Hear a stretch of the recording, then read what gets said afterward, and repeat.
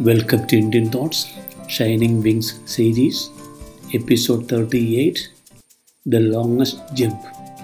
Myself, Joseph Mattapalli.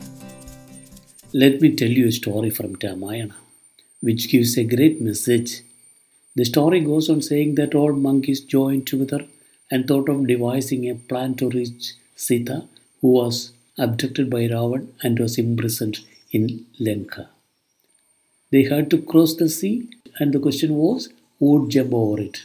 Each of them declared the length they could jump, but the sea was much wider, 100 yojanas.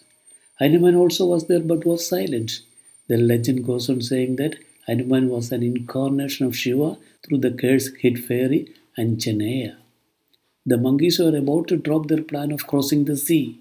Sugriva, the monkey king, was very sorry, for he had promised Rama to send somebody to Lanka and pass his message to Sita. It was at that moment Jambavan, an aged saintly motivator, asked Hanuman, "Why don't you say anything? Do you think that you can jump 100 yojanas? Don't you remember what you asked your mother Anjaneya when she was returning healed of her curses after giving birth to you?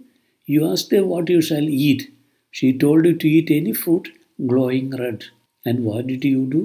Seeing the sun and misinterpreting it to be a fruit, you jumped to it. It was when Lord Indra hit you with his Vajrayuda that your jaw was broken.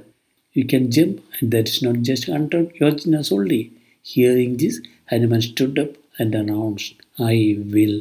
And the story says that he did. The ongoing generation thinks well, but action is poor. Why is it so? Not a man to tell them or prove them what they can lives. Also, we don't have time to keep swimming in old motivating stories and get charged. Everybody always needs somebody to attend every time. Shame. Haven't you heard the story of a man who helped the butterfly come out from its cocoon?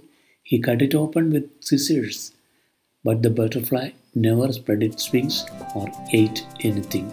The Hitler that shook the world, the Alexander who conquered the world, all did for themselves what they were supposed to do. Success is that summary of everything one was learned and done. Thank you and see you.